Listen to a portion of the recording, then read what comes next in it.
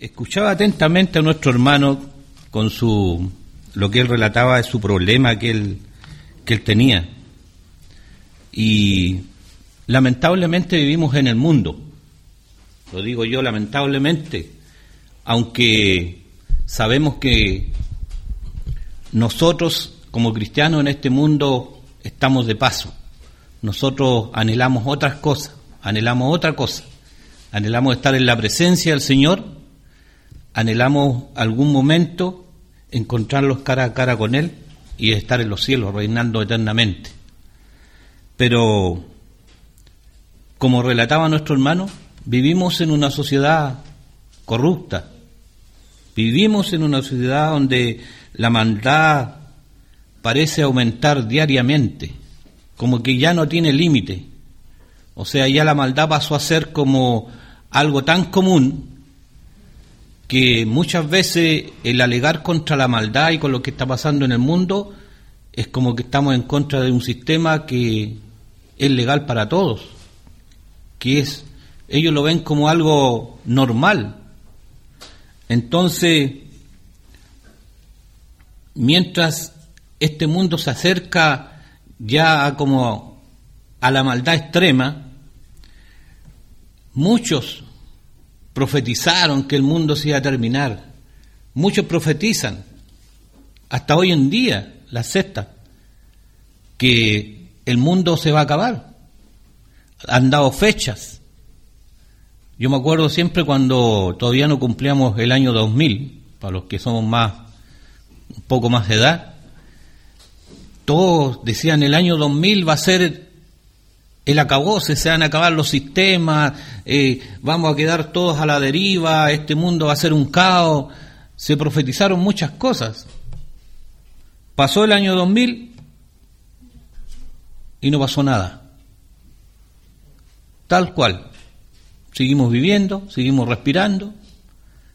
Después, cuando apareció la profecía de que se iba a acabar el mundo por el calendario maya, todos con psicosis, los trabajos, me acuerdo mis compañeros ya poco menos rezando, porque iba a llegar esa fecha en que el mundo se iba a acabar, 2012 me parece que era. Y uno los miraba y decía, o sea, no, si uno les habla no entienden nada, que no va a ser así, porque nosotros como cristianos sabemos la venida de nuestro Señor.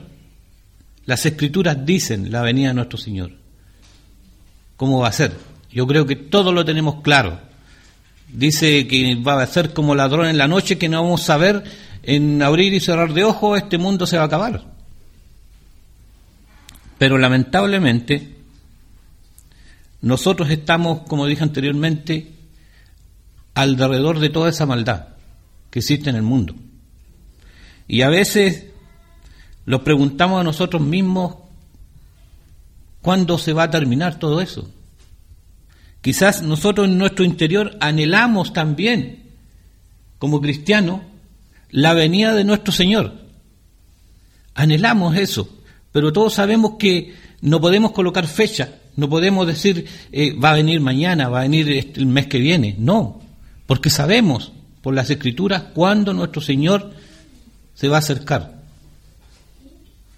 cuándo Él se va a hacer presente.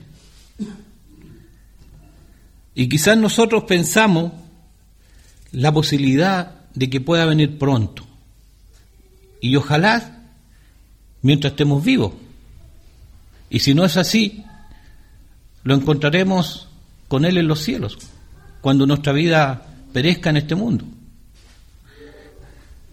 Pero, como le dije anteriormente, ¿qué pasa con todo eso, la actitud que debemos tener nosotros como cristianos? En esta mañana, lo que yo traigo es la actitud hacia esas personas que están perdidas en el mundo. Si usted va a Romanos 10, capítulo del 1 al 3, le voy a acompañar de que lo busque, y que usted mismo lo lea. Ahí el apóstol Pablo está describiendo el anhelo que él tenía. Pero eso lo vamos a tomar más adelante. Espero que usted lo lea calmadamente y que lo analice.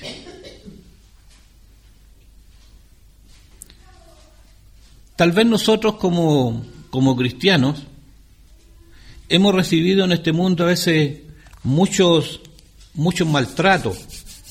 ¿A qué me refiero a eso? Que nosotros no lo han castigado como en el principio de los primeros cristianos, de que eran perseguidos y castigados y azotados, porque lamentablemente no entendían lo que los primeros cristianos querían decir en la salvación de este mundo.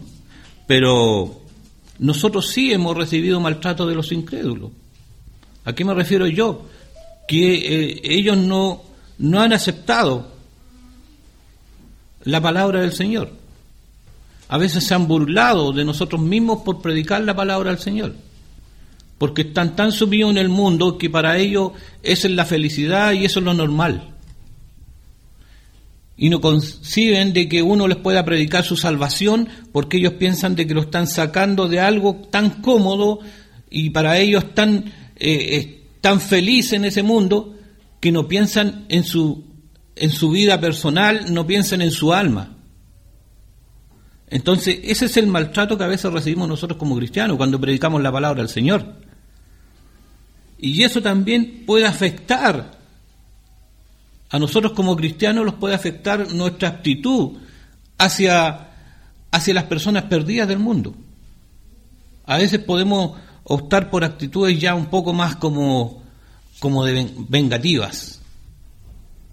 Entonces, lamentablemente, hay actitudes de cristianos que no conciben lo que dice el versículo de Romanos 10:1 con lo que Pablo anhela. El mundo, como le digo, ha llegado ya a ser tan corrupto que ya nadie quiere oír el Evangelio. Y a veces nosotros mismos los convencemos de que a veces no vale la pena predicar porque lamentablemente no van a escuchar. Y a veces como cristianos caemos en eso, caemos en ese desánimo de decir, ya, dejo todo hasta aquí, no vale la pena estar predicando, trabajando por el Señor, porque eso nos pasa como seres humanos, porque también somos seres humanos nosotros. Pero hay ejemplos en la Biblia en que nos dicen cuál tiene que ser nuestra actitud correcta hacia aquellas personas que están perdidas. En esta mañana vamos a ver algunas actitudes. Como siempre uno dice, cuando uno llega con la noticia a la casa, dice, traigo una noticia. No, dice, traigo 2 noticias. ¿Cuál quieres escuchar, la buena o la mala? Elige. Y a veces dice, ya, bueno, la mala, porque después la buena puede ser mejor que la mala. Entonces, en esta mañana, vamos a elegir las aptitudes malas, para empezar. Una de las aptitudes, si usted va al libro de Jonás. Jonás es un libro que realmente a uno le da ánimo y también lo hace pensar mucho. Porque este personaje, que Jesús lo eligió para una misión muy especial, lo eligió para que él fuera a predicar en una ciudad que ya la maldad había subido a la presencia de Dios de forma muy ya, que él no tenía salvación. Y él le dice a Jonás que vaya y predique el Evangelio en esa ciudad. Entonces, el libro de Jonás dice así, en el versículo 1 dice, vino palabra de Jehová a Jonás, hijo de Amitai, diciendo, levántate y ve a Nínive, me cuesta pronunciar, aquella gran ciudad, y pregona contra ella, porque ha subido su maldad delante de mí. Ya le está dando una misión. ¿Y qué hizo este personaje? ¿Qué hizo Jonás? Si usted sigue leyendo, dice que huyó de la presencia del Señor. Se escondió en las ciudades, subió a un barco, los pescadores echaron suerte sobre él porque no sabían lo que pasaba, lo tiraron al mar, y después que lo tiraron al mar, lo tragó un gran pez, y Jonás oraba dentro de ese pez para saber por qué le estaba sucediendo todas esas cosas. Nosotros cuando niños siempre lo enseñan la historia de Jonás, lo hacen dibujar un pez, siempre me acuerdo cuando lo hacían dibujar un tremendo pez con Jonás adentro ahí, y teníamos que nosotros explicar por qué Jonás estaba ahí, por qué se lo había tragado ese gran pez. Y es solamente Dios lo estaba probando para ver qué actitud tomaba Jonás. Pero lamentablemente él no entendía. No voy a leer toda la historia de Jonás porque yo creo que todos nosotros la sabemos. Pero voy a ver al versículo cuando Jonás se arrepiente y dice: vino palabra de Jehová por segunda vez a Jonás diciendo: levántate y ve aquella gran ciudad, proclama en ella el mensaje que yo te diré. Y se levantó Jonás y fue a la ciudad conforme a la palabra de Jehová. Y la ciudad grande en extremo, que estaba a 2 horas de camino, Nínive, una ciudad muy grande en esos tiempos, y comenzó Jonás a entrar por la ciudad camino de un día y predicaba diciendo: de aquí a 40 días Nínive será destruida, porque así lo había instruido el Señor. Y los hombres de Nínive creyeron a Dios y proclamaron el ayuno, se vistieron de cilicio, desde el mayor hasta el menor de ellos. Y llegó la noticia hasta el rey, y se levantó de su silla, se despojó de sus vestidos, y se cubrió de cilicio y se sentó sobre las cenizas. Hasta el mismo rey se arrepintió de la predicación que él hacía. Pero ¿qué pasó después? Él se sintió desconforme con la palabra del Señor.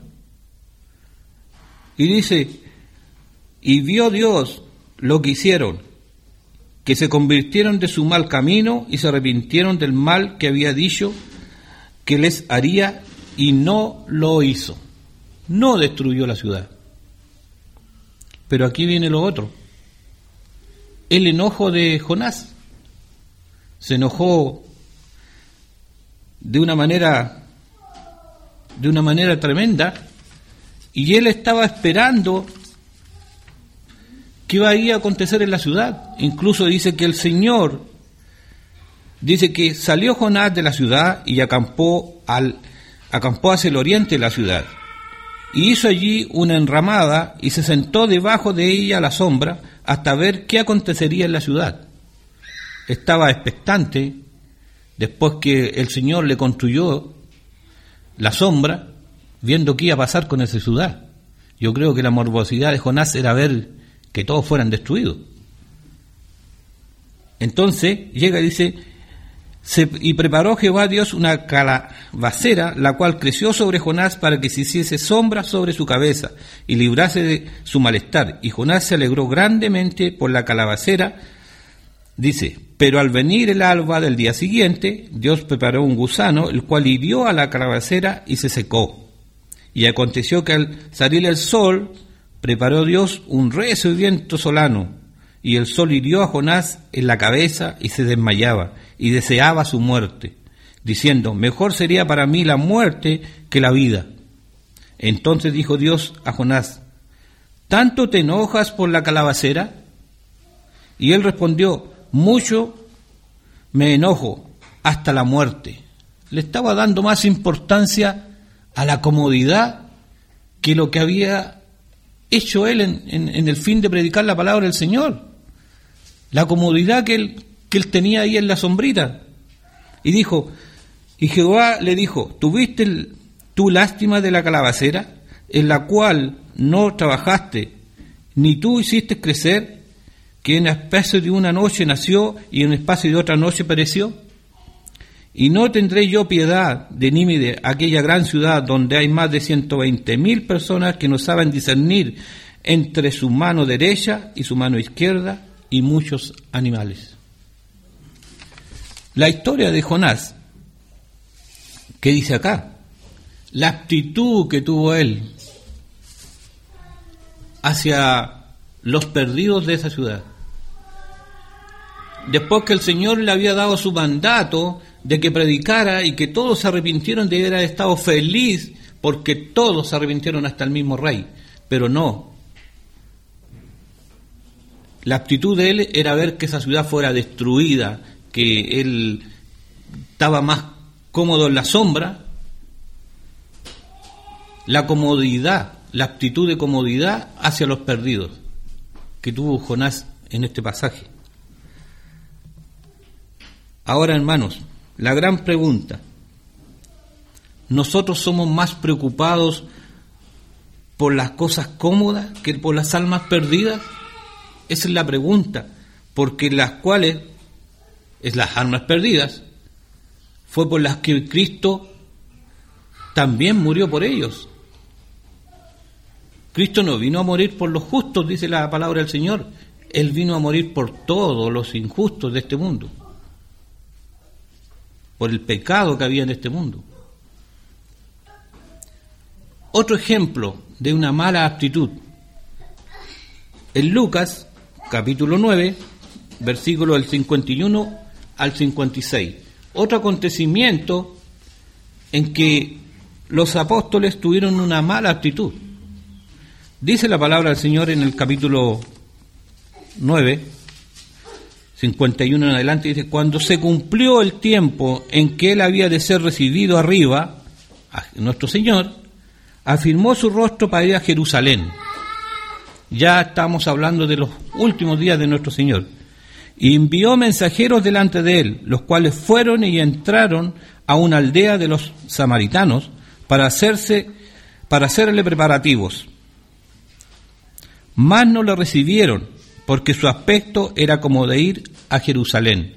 Recordar que los samaritanos nunca se llevaron con los judíos, porque ellos los consideraban que era una puede decirse una raza inferior a ellos, en conocimiento, en todo. Entonces, dice, viendo esto los discípulos, Jacobo y Juan, dijeron: Señor, ¿quieres que mandemos que descienda fuego del cielo, como lo hizo Elías, y los consuma? La actitud de ellos al tiro, hacerlos desaparecer. No se preguntaron si eran buenas personas, si querían oír la palabra del Señor, nada.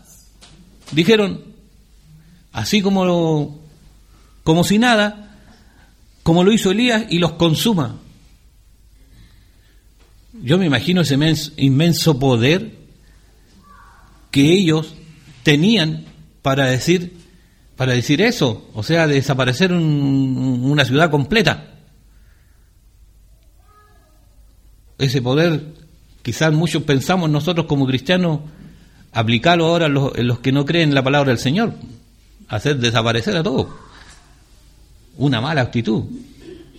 Dice, y más adelante, entonces dice, volviéndose a él, los reprendió diciendo: vosotros no sabéis qué espíritu sois.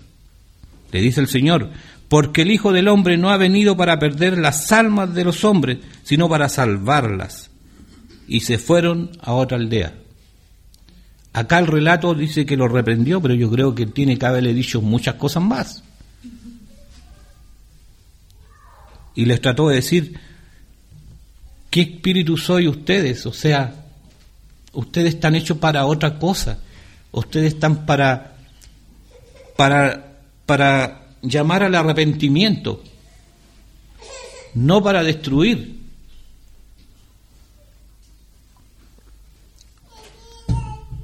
Pero lamentablemente, las actitudes a veces pueden cambiar las cosas. En el capítulo, y hay otras actitudes, siguiendo más adelante. Ahora viene la otra parte. Ustedes eligieron las malas actitudes. Yo ahora voy a dar dos buenas actitudes que tuvieron algunos cristianos en ese momento. Si usted va a Génesis capítulo 18, relata la historia de Sodoma y Gomorra. También otro acontecimiento en que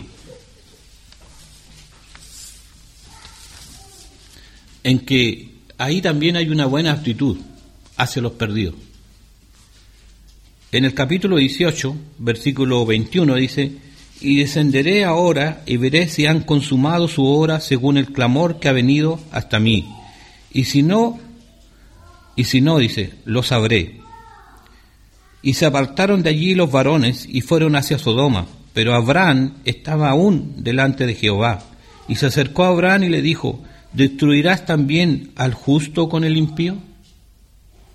La actitud de Abraham, comparada con Jonás, comparada con esos discípulos, es totalmente diferente. Porque él le dice: ¿quieres destruir todo? Porque también hay injustos. ¿Quieres destruir a los malos con los buenos? La actitud totalmente, diametralmente opuesta en esta historia, cuando el Señor quiere destruir a Sodoma y Gomorra por lo mismo que estaba sucediendo en Nínive. La maldad ya había subido delante de él y él quería también destruir todo. Pero aparece Abraham y le dice: ¿acaso destruirás también al justo con el impío? Una actitud que realmente a nosotros debiera hacerlos pensar de que no todos los que están en el mundo son malos. También hay personas que necesitan escuchar la palabra del Señor, necesitan la palabra de aliento, necesitan ser reconfortados, ser llamados al arrepentimiento. Hay otro versículo que se lo dije que ustedes lo leyeran al principio y que a mí me gusta mucho este versículo, en el capítulo 10, del versículo 1 en adelante. Dice: hermanos míos, dice, lo que habla Pablo acá, hermanos, ciertamente el anhelo de mi corazón y mi oración de Dios por Israel es para salvación, dice, porque yo les doy testimonio de que tienen celo de Dios, pero no conforme a la ciencia, porque ignorando la justicia de Dios y procurando establecer la suya propia, no se han sujetado a la justicia de Dios. ¿Qué le está diciendo acá Pablo a los judíos? El deseo de mi corazón y mi oración a Dios por Israel es para salvación, dice, porque yo les doy testimonio de que tienen celo por Dios, pero no de acuerdo al conocimiento pleno. O sea, ellos eran celosos de Dios, de todos sus mandamientos, los israelitas, de todo lo que tenían, pero no de acuerdo al conocimiento pleno, al conocimiento del Señor, porque ellos hasta el día de hoy siguen pensando en su Salvador que va a venir y los va a sacar de su esclavitud y todo eso. Pero Pablo decía eso, Pablo les dijo, no de acuerdo al conocimiento pleno. Dice, pues ignorando la justicia de Dios y procurando establecer su propia justicia. O sea, ellos se guían por sus propias leyes ignorando la justicia de Dios. No se han sujetado, dice, a la justicia de Dios. Y la actitud de Pablo hacia Israel, pueblo de Israel, una actitud de misericordia, de oración. Y la pregunta es, hermanos, ¿acaso el pueblo de Israel fue el que trató más mal a Pablo? Si usted lee la historia de Pablo, los israelitas de todas las formas posibles quisieron matarlo. Lo azotaron, lo persiguieron, le hicieron un montón de cosas a Pablo. Pero la misericordia de él hacia los israelitas era de corazón que ellos también se salvaran, que ellos también conocieran, dice, el conocimiento pleno de la justicia de Dios. La actitud que tiene Pablo hacia los perdidos. la misericordia. Ahora la pregunta para nosotros, hermanos, nosotros podemos decir de corazón así fervientemente, mi corazón desea por los perdidos la salvación. O sea, yo deseo de corazón que todos se salven en el mundo. Esa es la pregunta que tenemos que hacernos nosotros, porque a veces caemos en que nos gustaría salvar a ciertas personas. Eso es verdad. A veces tengo un compañero de trabajo que dice, no me gustaría que este se salvara. O sea, que lo encuentro que es bastante malo con sus compañeros, y ahí tiene que andar siempre poniendo mal a los demás, siempre ahí con el jefe haciendo cosas malas. Y chuta, yo no quiero que este se salve conmigo. La actitud mía, o sea, pero de corazón uno tiene que tener otra actitud, de que sí tiene que predicar el evangelio a esa persona, porque a eso vino el Señor, vino a predicar a los perdidos. O sea, nosotros nos sacamos con juntarlos en nuestro trabajo con los que son afines a nosotros, porque a lo mejor van a una iglesia y ya conversamos las cosas de Dios. No, ojalá juntarlos con ese personaje que no los gusta y predicarle a él la palabra del Señor, para que él se salve. Esa es la idea, que él también tenga el derecho a la salvación. Por eso es que nosotros debemos contestar esa pregunta, si honestamente de corazón deseamos que los perdidos se salven. ¿Y qué quiere Dios en realidad? Si nos vamos nosotros ahora, después de estos ejemplos, ¿qué realmente quiere Dios? Dios quiere, si usted va a 1 de Timoteo 2:4, la respuesta está ahí. Dice, ¿quién quiere que todos los hombres sean salvos y que lleguen al conocimiento de la verdad? Dice. Así dice 2 de Timoteo. O sea que Él quiere que todos se salven. No quiere que algunos. No quiere el Señor. Quiere que todos los hombres de este mundo se salven. Y lo dice ahí. ¿Quién quiere que todos los hombres sean salvos y que lleguen al conocimiento de la verdad? Hermanos, no importa que tan malo sea nuestros compañeros, no importa que sea tan malo el mundo, porque Dios lo ha puesto aquí. Dios lo ha dicho. Dice aquí, en 1 de Timoteo, Dios quiere que todos los hombres sean salvos y vengan al conocimiento de la verdad. No importa cómo sean. Esa es la aptitud. ¿Qué queremos nosotros? A veces nosotros también tenemos malas actitudes. A veces como cristianos nosotros igual caemos en eso. Yo le pongo un ejemplo bien claro. El orgullo, que a veces los mata el orgullo. A veces lo hace tomar decisiones equivocadas el orgullo. No digo que el orgullo sea malo, porque a mí me orgullece ser cristiano. Pero hay una clase de orgullo que no te deja tampoco ser como realmente nuestro Señor quiere. A veces cuando nosotros rechazamos, cuando algún hermano es mayor que nosotros, y a veces rechazamos, el que los enseñe, el famoso conflicto. Ese cuando un hermano que tiene más experiencia va y a nosotros nos dice, sabes que tú te equivocaste. O sea, cuando uno está predicando siempre tiene ese temor de que un hermano con mayor conocimiento, uno baje y un hermano lo pesque aparte y le dice, ¿sabes qué? Te equivocaste en citar algún versículo, no era lo que tú tenías que citar. Y uno al bajarse de acá, cuando empieza uno a predicar el evangelio, tiene ese temor que de repente el hermano con mayor experiencia lo saque para el lado y le diga. Pero ahí está el orgullo. Ahí está el orgullo de uno. Uno tiene que aceptar lo que el hermano le va a decir.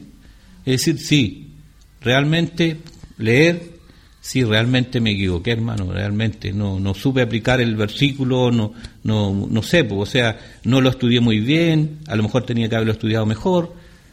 pero para otra vuelta lo ratificaré, o aprenderé de lo que usted me está diciendo. Entonces ahí pasa siempre eso cuando los mayores tratan de instruir a los más jóvenes. Aunque yo no digo que a veces uno ha aprendido mucho más de los jóvenes que de los ancianos, porque ocurre todo lo contrario. Porque uno puede aprender de todo. Puede ser diametralmente, el aprendizaje es totalmente diametral. O sea, uno puede aprender tanto de los jóvenes como de los ancianos. Pero eso también es una cosa que uno tiene que llevarlo también, entrar a que su orgullo tiene que bajar un poquitito. Ese resultado es también cuando uno está en una congregación y está obligado a regirse por lo que dicen sus líderes.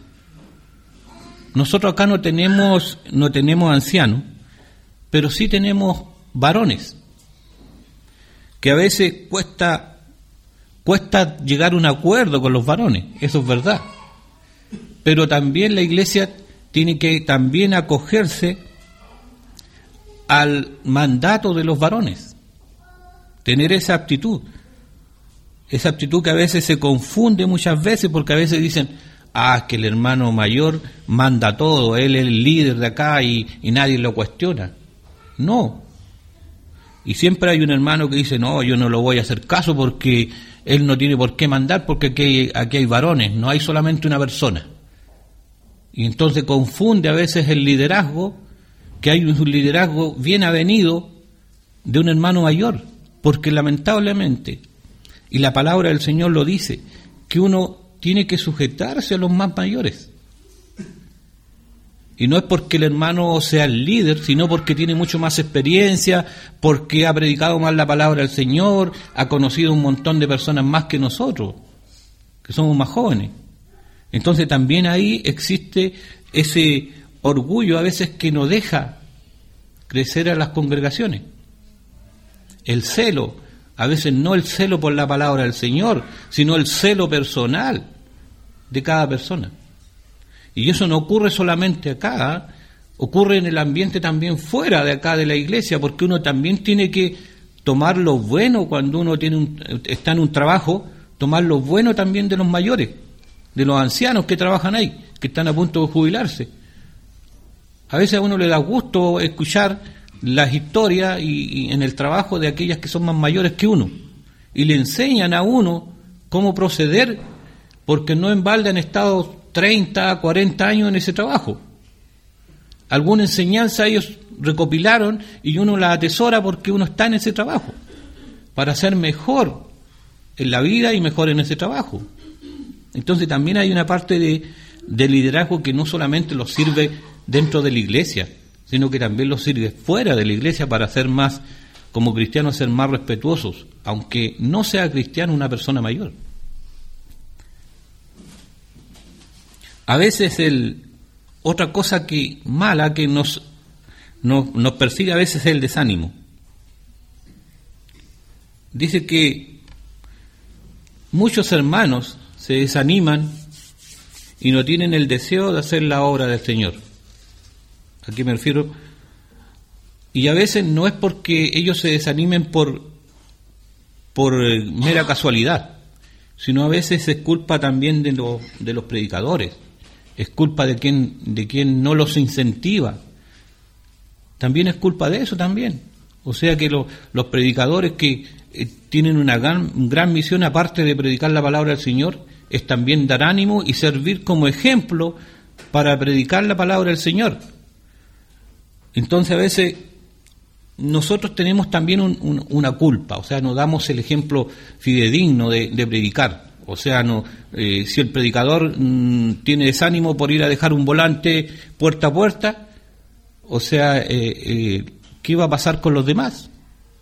Si dicen, oye, si el predicador no quiere ni siquiera entregar un volante, ¿qué me queda para mí? Dice un hermano que viene acá el día domingo.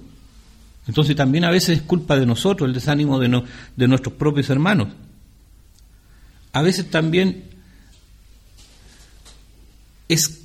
hay otra culpa que lamentablemente sí ocurre, la culpa de nuestros predicadores perezosos o de hermanos perezosos, que siempre dicen, pero si tratan de convencer, que no vale la pena, que va a ir a entregar el volante ahí en la feria si nadie te va a pescar. Si todos ahí están trabajando, ahí están en lo suyo, no sé, ¿qué vaya a entrar ahí tú si nadie te va a pescar? También existe eso. Aquellos que como se dice comúnmente en el trabajo, atornillan al revés. Y ese es un dicho muy popular. Entonces, igual es como también ahí hay un tema que es bastante perjudicial para la obra del Señor. A veces también ocurre cuando hay muchos predicadores en una congregación, porque también existe esa cosa de querer tener su posición. Es que algún hermano predica mejor que el otro predica más mal que este otro, pero no, esa no es la idea. La idea no es esa. Porque todos merecen el mismo respeto. Todos tienen la inteligencia para hacer bien su trabajo, para aprender cada día más. Todos tienen eso. Y a veces ocurre eso, que algún hermano que tiene más vocabulario avasalla al otro que tiene menos, y eso sucede. Entonces, a veces la inteligencia y el saber mucho de la palabra del Señor, a veces lo juega en contra. Pero al final de todo, hermanos, todos somos siervos iguales del Señor. Para el Señor todos somos iguales. No hay privilegiados. O sea, el hecho de que alguien predique la palabra del Señor no va a tener ningún privilegio cuando esté en la presencia del Señor, porque cumplió realmente su trabajo. O sea, no va a valer ni menos ni más que un hermano que se sienta en la última fila. A lo mejor el hermano que se sienta en la última fila va a tener mejores valores, a lo mejor siempre ha predicado la palabra del Señor, a donde usted no lo ha visto. A lo mejor ha ido a entregar volantes, a lo mejor ha ido a los hospitales, a lo mejor ha ido a las cárceles, pero no se ha parado delante de un púlpito. Y delante del Señor vamos a ser todos iguales, si hemos cumplido nuestra labor.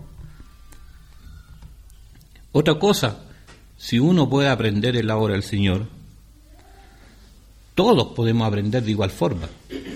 También es una tarea que tenemos que tener. Igual nosotros a veces cometemos el error de que a veces no hemos sido muy diligentes en entrenar a otros predicadores, porque a veces se comete el error de que dicen, ya pues hermanito, se bautizó, pasa el tiempo, ya pues hermanito, ¿cuándo se va a subir aquí arriba? Ya pues hermanito, ¿cuándo va a hacer usted tal cosa? Entonces a veces no es culpa del hermano, sino que es culpa de los otros hermanos que a veces no lo instruyen en el hecho de decir, hermano, ¿usted quiere hacer tal tarea? ¿Usted quiere predicar? ¿Le gustaría a usted predicar? ¿Sabe cómo predicar? Porque uno nunca sabe esto. O sea, yo me subí al púlpito y me subí no. O sea, nadie me dijo, sabes que tú tienes que hacer de tal manera un sermón, todo. No. Y a veces uno lo va aprendiendo después, cuando ya lleva mucho tiempo en el Evangelio, va enseñando de cómo preparar un sermón, del término, del principio, todo ese tipo de cosas. Elegir los versículos, todo ese tipo de cosas. Pero en realidad que a veces nosotros caemos en ese error, que no hemos sido muy diligentes en preparar hermanos para que asuman la obra del Señor. Ese también tenemos que entrenar miembros para traer personas a Cristo. Esa es la idea. Y hermanos que también necesiten y quieran ser entrenados, porque ahí es también lo que veo hoy del orgullo, que quieran ser entrenados. O sea, también aquí hay una tarea de ambos. Otras buenas actitudes es que como predicadores debemos estar siempre haciendo el evangelismo incluso para nosotros mismos, y debemos estar estrenando a otras personas, a otros hermanos. Nosotros a veces como predicadores también tenemos que estar siempre poniendo en orden las cosas, porque la palabra del Señor lo dice. O sea, si usted va a Tito 1:5, le dio un mandamiento, le dice: por esta causa te dejé en Creta, le dice, para que pusieras en orden lo que faltase y establecieses anciano en cada ciudad como te mandé. Le dice que se coloque un orden. Quizás nosotros acá no hemos puesto, por falta de personas con la capacidad o el anhelo de algunos hermanos, asumir lo que dice Tito. Pero la palabra está. Para cuando se analice el tema, para cuando se vea el tema, que siempre tiene que haber un orden. Porque a veces ojalá nuestro anhelo es tener siempre predicadores de tiempo completo, pero no debemos descansar tampoco en eso, descansar en alguien que predique 100% la palabra, porque si es así, ¿cuándo va a haber otro hermano que asuma el relevo de ese hermano si no lo entrenamos correctamente? Tenemos que también pensar en eso como iglesia, porque ojalá hubiera muchos predicadores tiempo completo, muchos, ojalá todos tuviéramos tiempo completo para predicar la palabra del Señor, pero sabemos que no es así, sabemos que no sucede. Pero igual es el anhelo que tenemos que tener nosotros, de predicar la palabra, de tener tiempo completo, tanto como para las damas y los varones. Ahora bien, como hermanos, como miembros nosotros de esta iglesia, no puede existir la palabra yo no puedo. Tiene que existir la palabra lo haré. Porque a veces dice, es que yo no puedo hacer tal cosa, yo no puedo, no tengo palabra para predicar, no me salen las palabras, esto estoy hablando en general, para todos. Pero no puede existir eso, hermanos. Tiene que existir lo haré. No puede existir yo no puedo. Y lo otro es crearse metas uno mismo, y metas fácil de cumplir. O sea, puedo hacerlo cada semana. O sea, puedo salir de aquí, pescar volantes, ir repartiendo en cada parte o irlo dejando en las casas. Esa es una meta que a veces me impongo, que es fácil, que no necesita grande ciencia, porque ese volante, ¿qué va a hacer ahí? Alguien lo va a leer. Hay otras cosas. Cada vez que nosotros entregamos un volante de invitación en un portón, en un compañero, en nuestro barrio, o sea, aquí no hay una gran ciencia de ir y tocar la puerta y decir, ¿sabe qué? Vengo a predicarle la palabra del Señor, porque a veces le van a pegar con la puerta en las narices, otros lo van a aceptar. Bienvenido el que le acepta, le predica. Pero la forma más fácil es dejar un volante. Porque ¿qué dice 1 Corintios 3:6? Si usted lo lee detenidamente, dice, se está refiriendo a la predicación de la palabra del Señor.